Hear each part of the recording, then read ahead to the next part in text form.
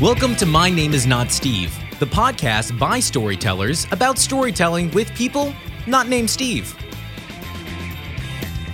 Hey, this is Pete Bauer. And I'm Dorothea Bauer. And this is My Name Is Not Steve. We are still not named Steve. Nope, we are storytellers that talk about storytelling. So what are we talking about today? Storytelling.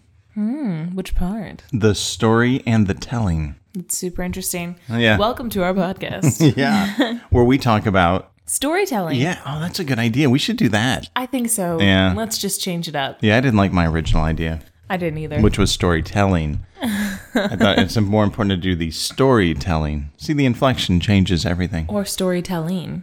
Ooh, no, I like the second one. Well, it's still your idea. So let's just discuss it outright. That's right. And let's do storytelling then instead.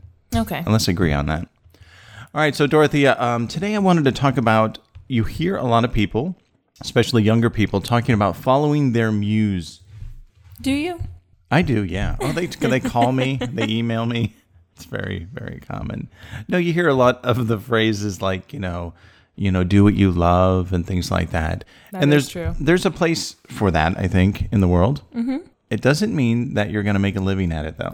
That is an accurate statement. Yeah. That is a truth fact. Yes, the world is not waiting for a bunch of artists to enter the workforce, so to speak. Yeah.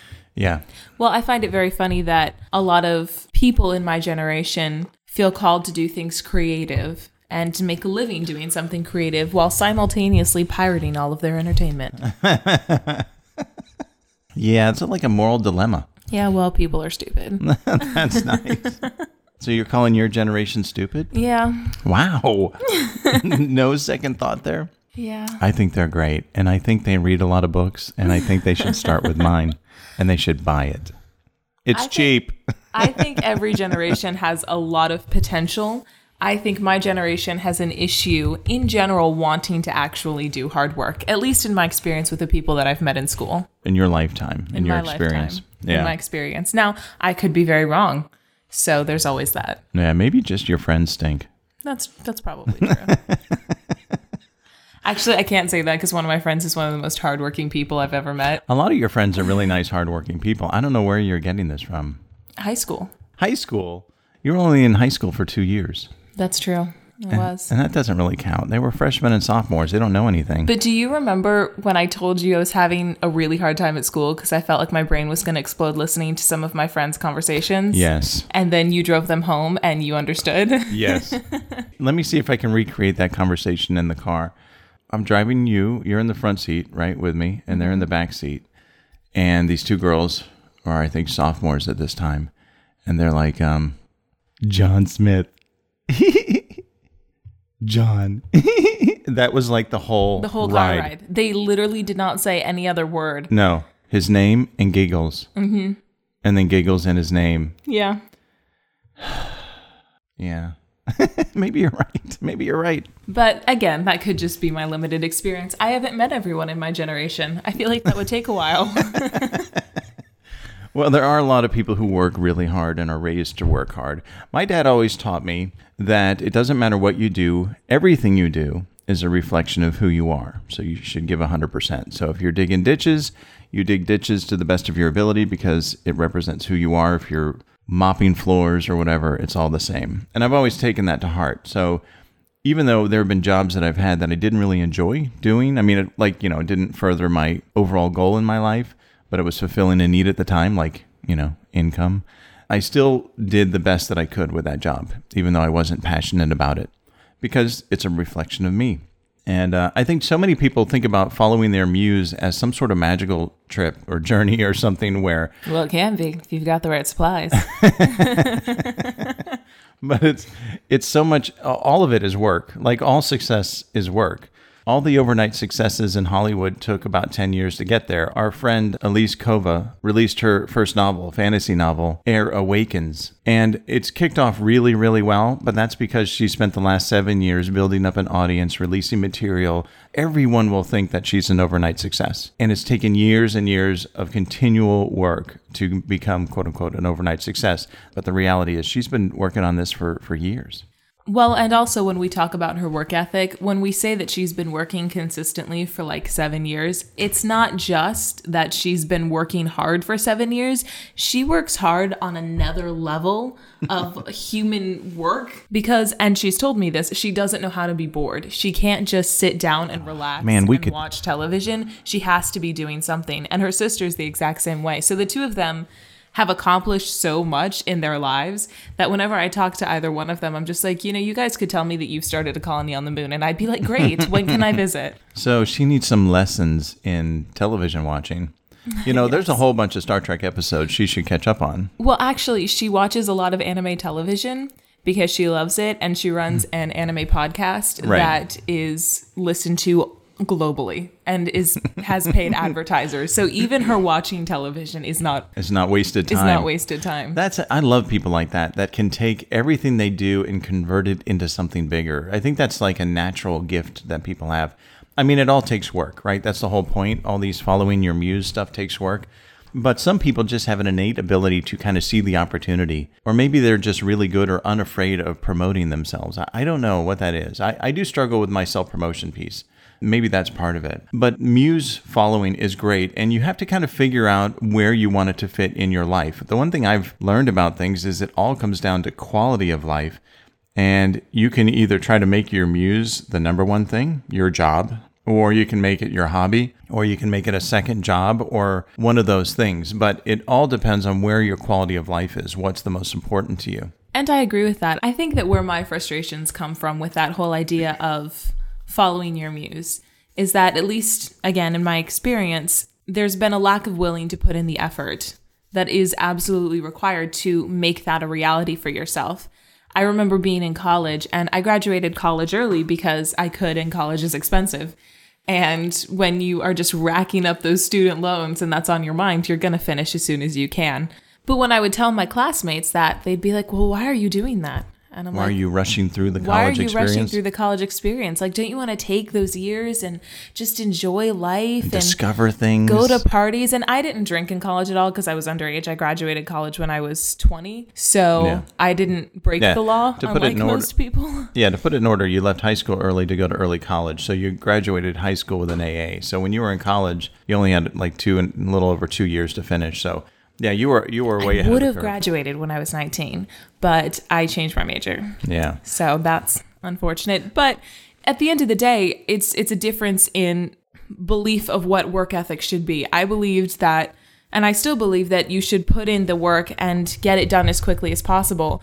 And a lot of people think that you should just kind of meander and things will just happen for you. Yeah, there's a false expectation that you can discover your way to money. And you really can't. That just takes work. And I don't know, maybe it's because your generation is the participation trophy generation, where they haven't been taught that hard work equals rewards, but that any work equals rewards. And that's really setting people up to fail. It drives me nuts when people are so worried about making their kids feel good that they don't realize they're setting their children up to fail and be miserable for the rest of their lives. I mean, that just drives me nuts. One of the things that was really interesting to me is there was this documentary about, I think his name's James McNamara. And he was responsible for a lot of the decisions in regards to the bombings at the end of World War II. When he was growing up, he was in a classroom that the teacher organized the seats based on who was the number one student in class, number two, and so on. The first desk on the left-hand side was the number one student. The one behind them was the number two student, and would go back and then go down the rows. And he and this other guy fought all year long. Every week they were reassigned based on their scores.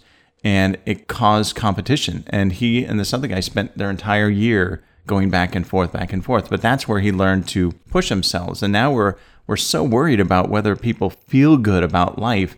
We're setting them up to be miserable for their adulthood because it's full of unfulfilled expectations. And I think there's a balance to that. I mean, growing up, one of the phrases that you said to me more often than not was suck it up. Whenever I was complaining about something that you didn't really feel was worthy of complaint, you just be like, yeah, well, life's hard, suck it up.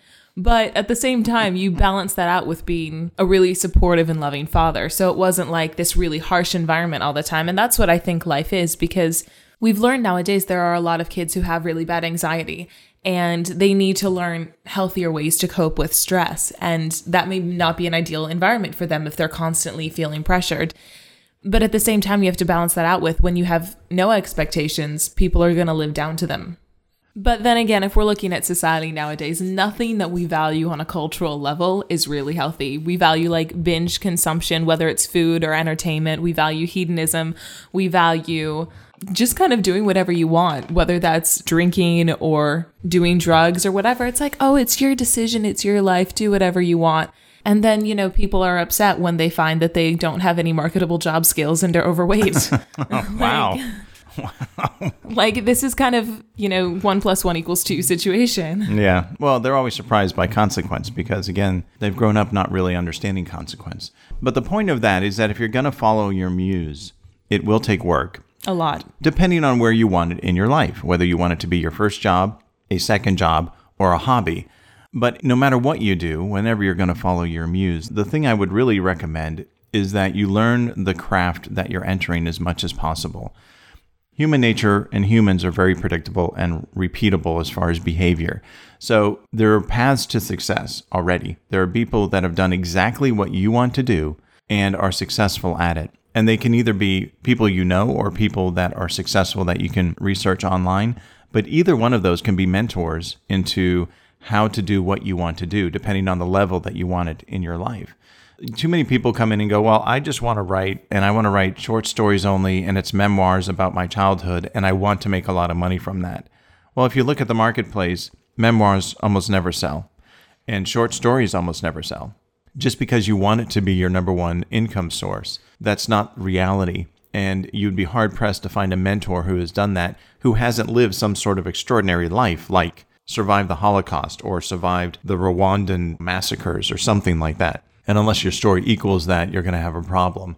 But the point is there are mentors out there, either virtual or real, that you can learn from. And I think it's really important to learn as much as you can about it so that you don't make the same mistakes everyone else has made. And the great thing about that is once you learn those rules, you can then decide whether you're going to follow all of them or not.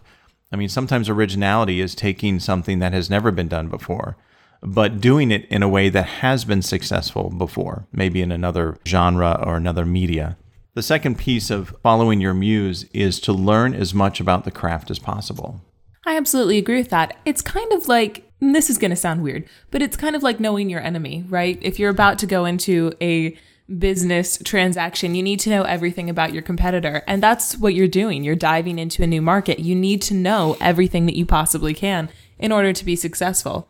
Because if you dive into a swimming pool without the ability to swim, as I have done, it's not going to go well for you. Were you dove into a pool on purpose, not knowing how to swim? Yeah. I mean, there were people in there, so I figured I'd be fine, but... Wow. When did this happen and where was I? When I was a kid, I was taking swimming lessons, just like, get in. I may have had floaties on. I don't really recall. So either way, the process was not well thought out. Yeah.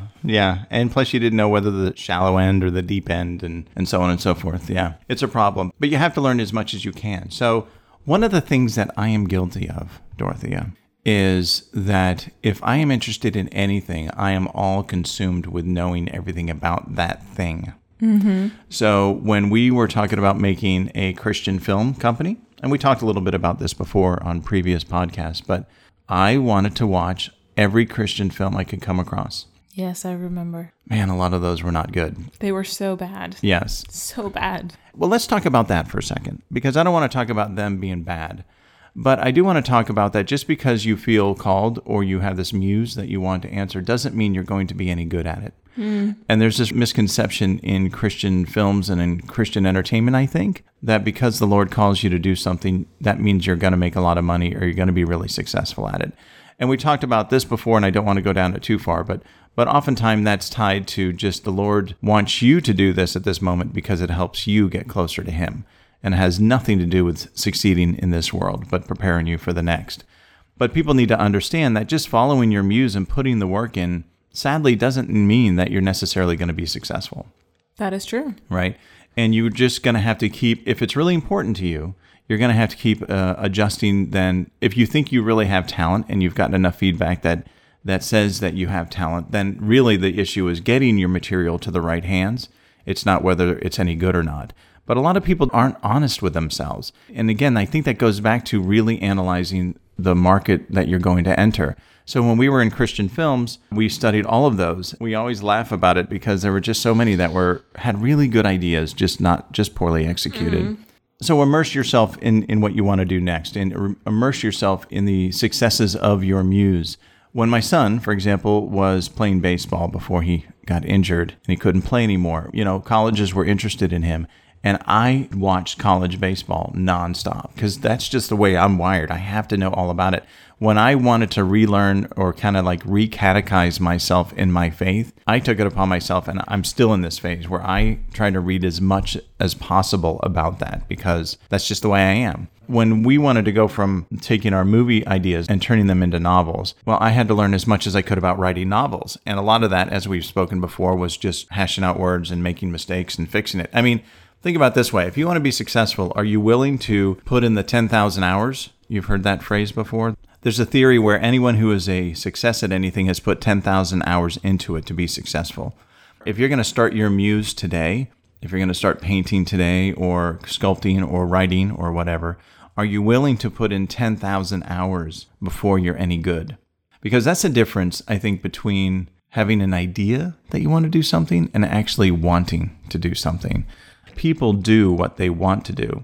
Now, people say they want to do a lot of things, but people only do what they want to do.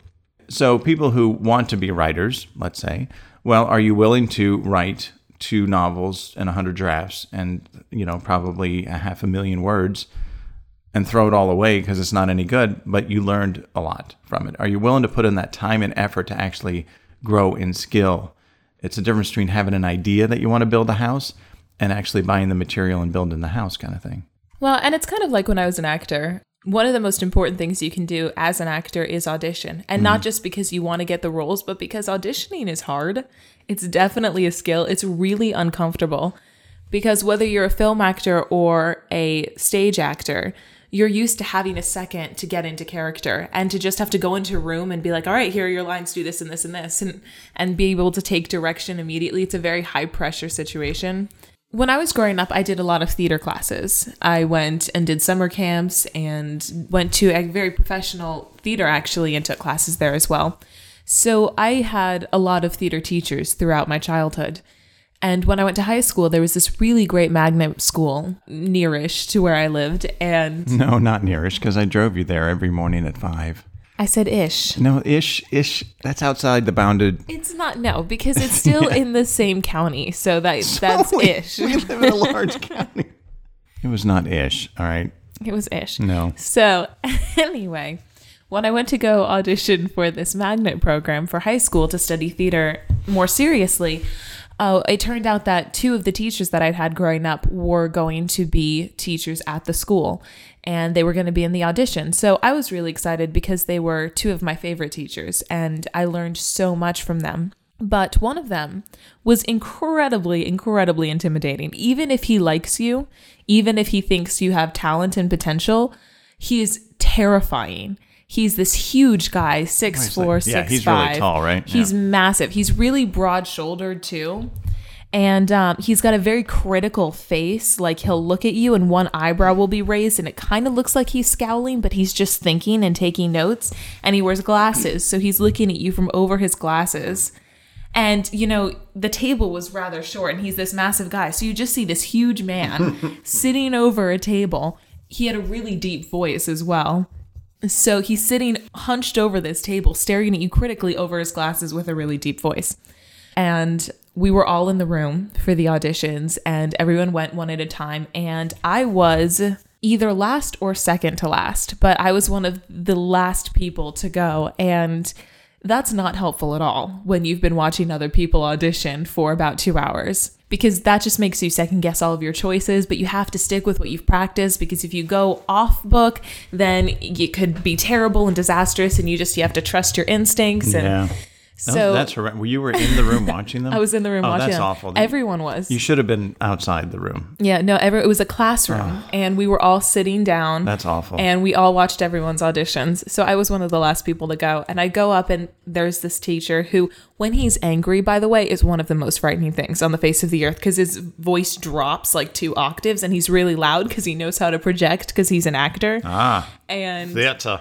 It's terrified. I go up and I'm getting ready. There's a guy I've never seen before. And I go up and I'm standing in front of these 3 teachers who it's very entertaining too, because his wife was one of the other teachers, and where he's massive, she is small. She is like less than, I think, 5'4". She's like 5'2" or something like that. She's the small, dainty little dancer, and she just like smiles at you with heart eyes. And so you have her sitting next to him. All love. And it just throws you off completely. All love next to all like scariness. But they knew me. So I'm going up there and I'm going to audition, and Mr. Hansen is looking at me, and he doesn't even look up from his notes. He's just writing something down, and he goes, "So we saved the best for last." And then he looks up at me, right? Over his glasses. Over his glasses. With that critical, like, one eyebrow raised. No pressure. And I'm like, I hope so. Maybe. I don't know. The best teachers that really affect us in our lives are the ones, I think, that do 2 things. One, they tell you the honest truth, and they push you to be better. Yes. Right. And you really respect that, because we can all do better. That's why weightlifters have spotters. We want to do 10, and you have someone there and you're like, do 3 more, and they help you do 3 more. And the best teachers, like I've talked about before, Doc Shelton, he was brutally honest. The worst thing you could do is ask him his opinion. Yeah, because, never, ever. Yeah. But if you ever think there's something about you that he doesn't like, he probably doesn't, and he'll tell you. And he'll tell you, yeah. It was never mean-spirited. It was like, well, this is the reality of what you're going to need to fix to be successful. But one of the things we talked about was learning the craft before you get involved in it. And when you understand the audition process, for example, in theater, and you understand all the rules and stuff. Not just of acting, but of how the theater world works. Yes, and how small it is and everything like that. Then you can decide at your own peril to take chances. And there was this one actress. What used to happen in Florida was that all the theaters got together and they had one audition for all of their plays for the whole season at one time. So you were auditioning for all of your work in the Southeast for that year for all the theaters. And you would have an audition, and then you'd have each theater company that was interested in you for their particular plays would call you back for a callback, and then you do either more audition pieces or do readings from the plays that they were doing or something like that. So the first thing you wanted was to get a callback. And so you would do your best monologues, and they would just sit there. And, you have to understand also a downside of theater is that there are hot plays that are really popular at that time, and everyone does the same monologues. Everyone. The best monologue I ever had, I got from an article out of a sports magazine that Howie Mandel wrote as a joke about going to a shuffleboard camp as a kid. Right? It's like the worst. You did that monologue for me. I've seen you perform it. That monologue got me into the Fine Arts College, out of the Fine Arts College. I did it at every competition, but it was something no one ever heard. So that was great. I knew what the rules were and I knew what people did. And so I chose to do it differently, and that helped me. But there was this one actress, Lisa. She was just so good. She was one of these people that whenever she was on stage, you had to look at her, even if she wasn't talking, right? Some people just have it, and she has it. And she went to this audition, and for the first phase, where you're doing the general audition for everybody, she's like, listen, you guys know me. I'm really too good to do this. If you want me, just call me back. And then she left. And everyone called her back. Like, that's risky, because she could have lost all the work for the seasons. Yeah. But it was so, you have to understand, these people are sitting there. It's kind of like listening to the same song from different artists over and over and over again. And then someone gets in and goes, yeah, you want to really talk to me, schedule some time, right? That's what she did. And it was a great chance and risk because, one, she was really, she could back it up, right? She was really good. But she set herself apart from everybody in a room full of white noise all day. She sang a song, and it was just like, what? Oh, right, Lisa, I want to see her. Just because she had the balls to do that in front of me. That's one of those things where even if you follow your muse, you know what the rules are, and then you can decide where to take risks. And she took a risk, and it was really, really successful. Well, and also in theater, if you're willing to take a risk to say that in front of the casting directors for the entire season, for the entire Southeast, then you're probably willing to take a risk on stage when the director asks you to. Yeah, right. You're fearless. And that's what you want as an actor is being fearless. That was actually my problem, is I was not fearless. I would take risks, but I was not fearless. And that was really a detriment to me. I was definitely not fearless. I was way too self-conscious. I literally had, in a play that I did, I had not only the director, But every single actor that I knew tell me to do one thing because they thought it would be funny and I was too chicken to do it. That's how self-conscious I was. So it's probably a good thing I'm not an actor anymore. And another thing that you can do is you have to look for opportunities. When I worked at Nickelodeon, the very first job I had was as a gopher, which is like a runner. Pond scum is another way to think of it. I mean, that's how I still think of you, Dad. Love. So what do runners do? Well, they run errands for the people, and they also make the breakfast and lunch trays for the craft services is what it's called. And those are the tables that have the food for the cast and crew. And then you get lunch orders and all that other stuff. So a lot of people would look at that and go, I just want to get out of this role. And because of the situation in any sort of company, unless someone leaves, there's no position open, right? So I was stuck in that role for a while because it was on the best show. It was Clarissa Explains It All. No one wanted to leave that show. So I was like, all right. So I was a runner a really long time. And no one had any sympathy for me for the right reasons because everyone at every level in TV that I'd ever worked with was a runner at some point. So they're like, yeah, it kind of sucks. Anyway, I remember thinking, well, I could be irritated by this or I could use it to my advantage. And one of the things I realized is that like janitors, runners have keys to everything, so to speak. So janitors, it's funny, like, you and I couldn't get into like the president's office, but a janitor can because they have to clean it, right? And oftentimes the lowest level position has the most access to things. Well, it's kind of like administrative assistants as well. If they're up on the C-suite level of any kind of corporate entity, they're going to be there for a reason, and you just trust that they're there for a reason. That reason could be that they don't want to sit at their desk, right. But you trust that they're there for a reason. Well, and they have access to like the CEO's, credit cards because they're doing all the accounting for them or whatever for travel. Anyway, so there's a certain level of trust, and it's interesting. It's like it's inverse than the way you would think it would be. But the one thing I realized with being a runner is I had a ghost key to every department because I was allowed to go anywhere because I was a nobody that had to get lunches for everybody. Like if I worked in wardrobe, there's no reason I should be in the audio department, right? But if I'm a runner, I can be anywhere.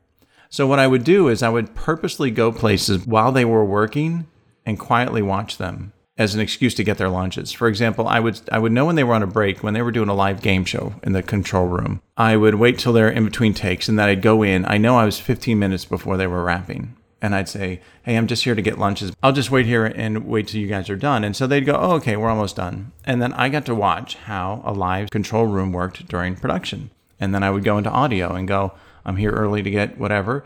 And I'd watch them edit things and put in sound effects. And I did that with the graphics department. I hung out in the wardrobe places.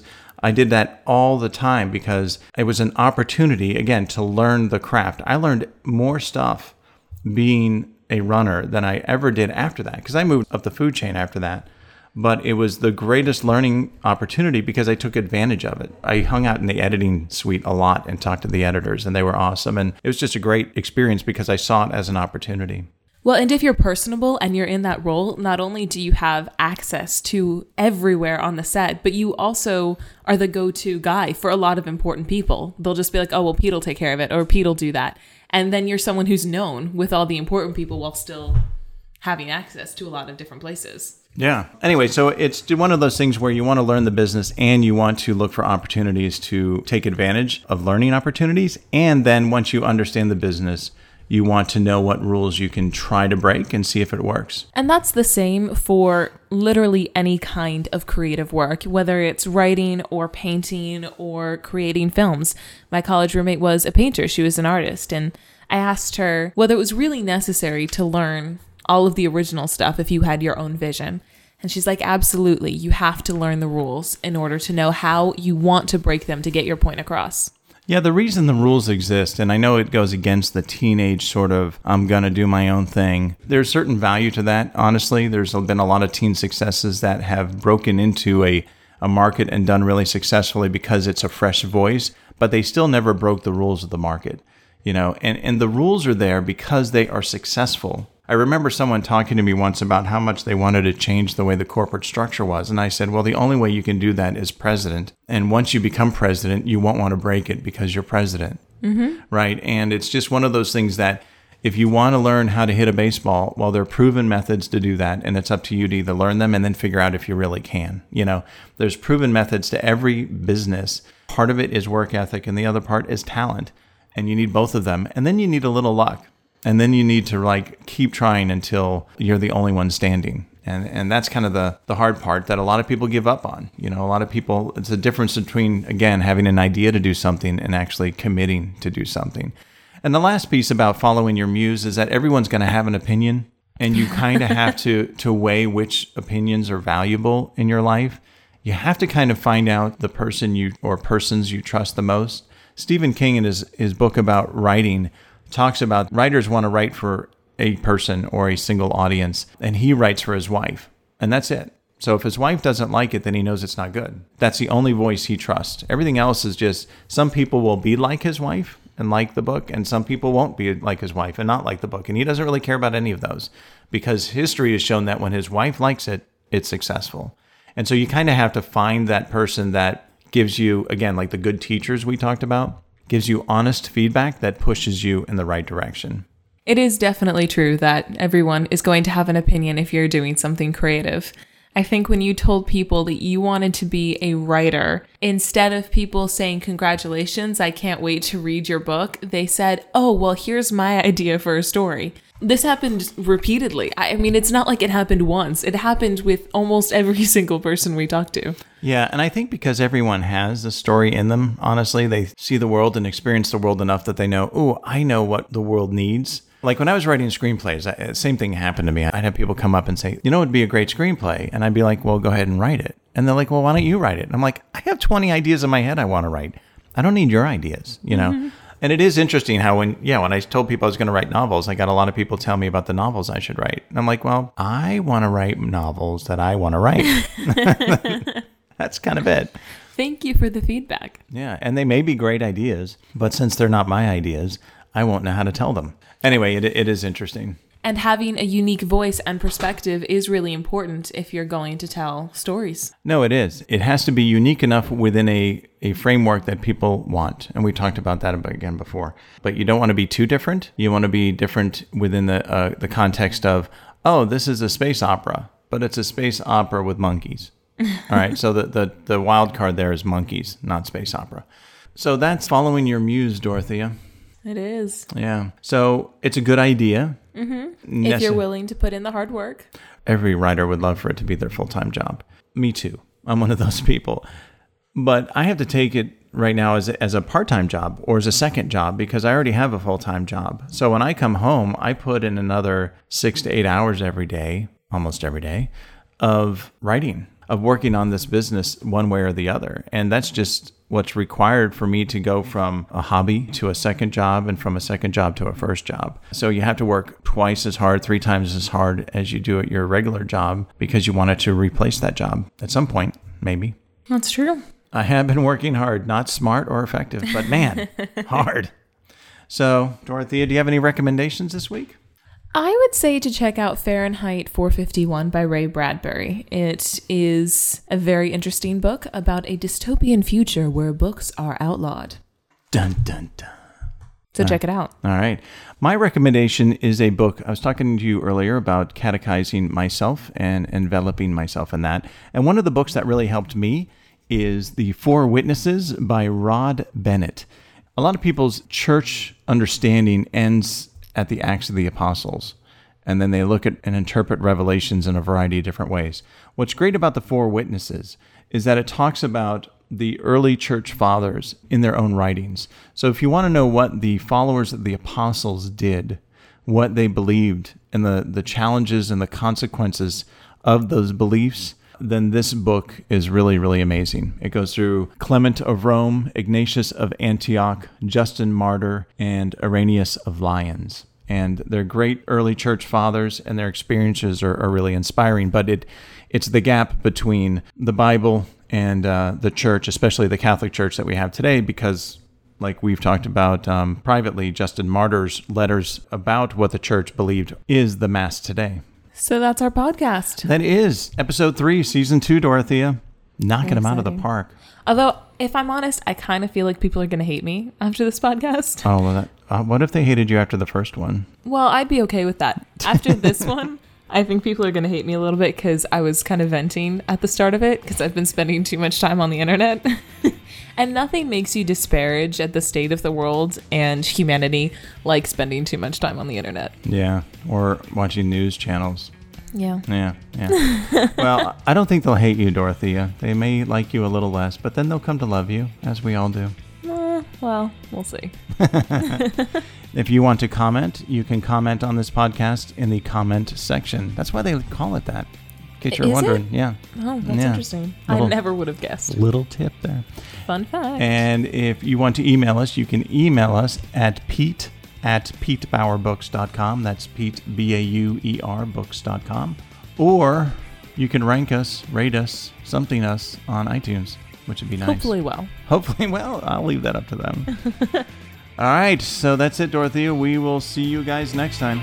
Bye.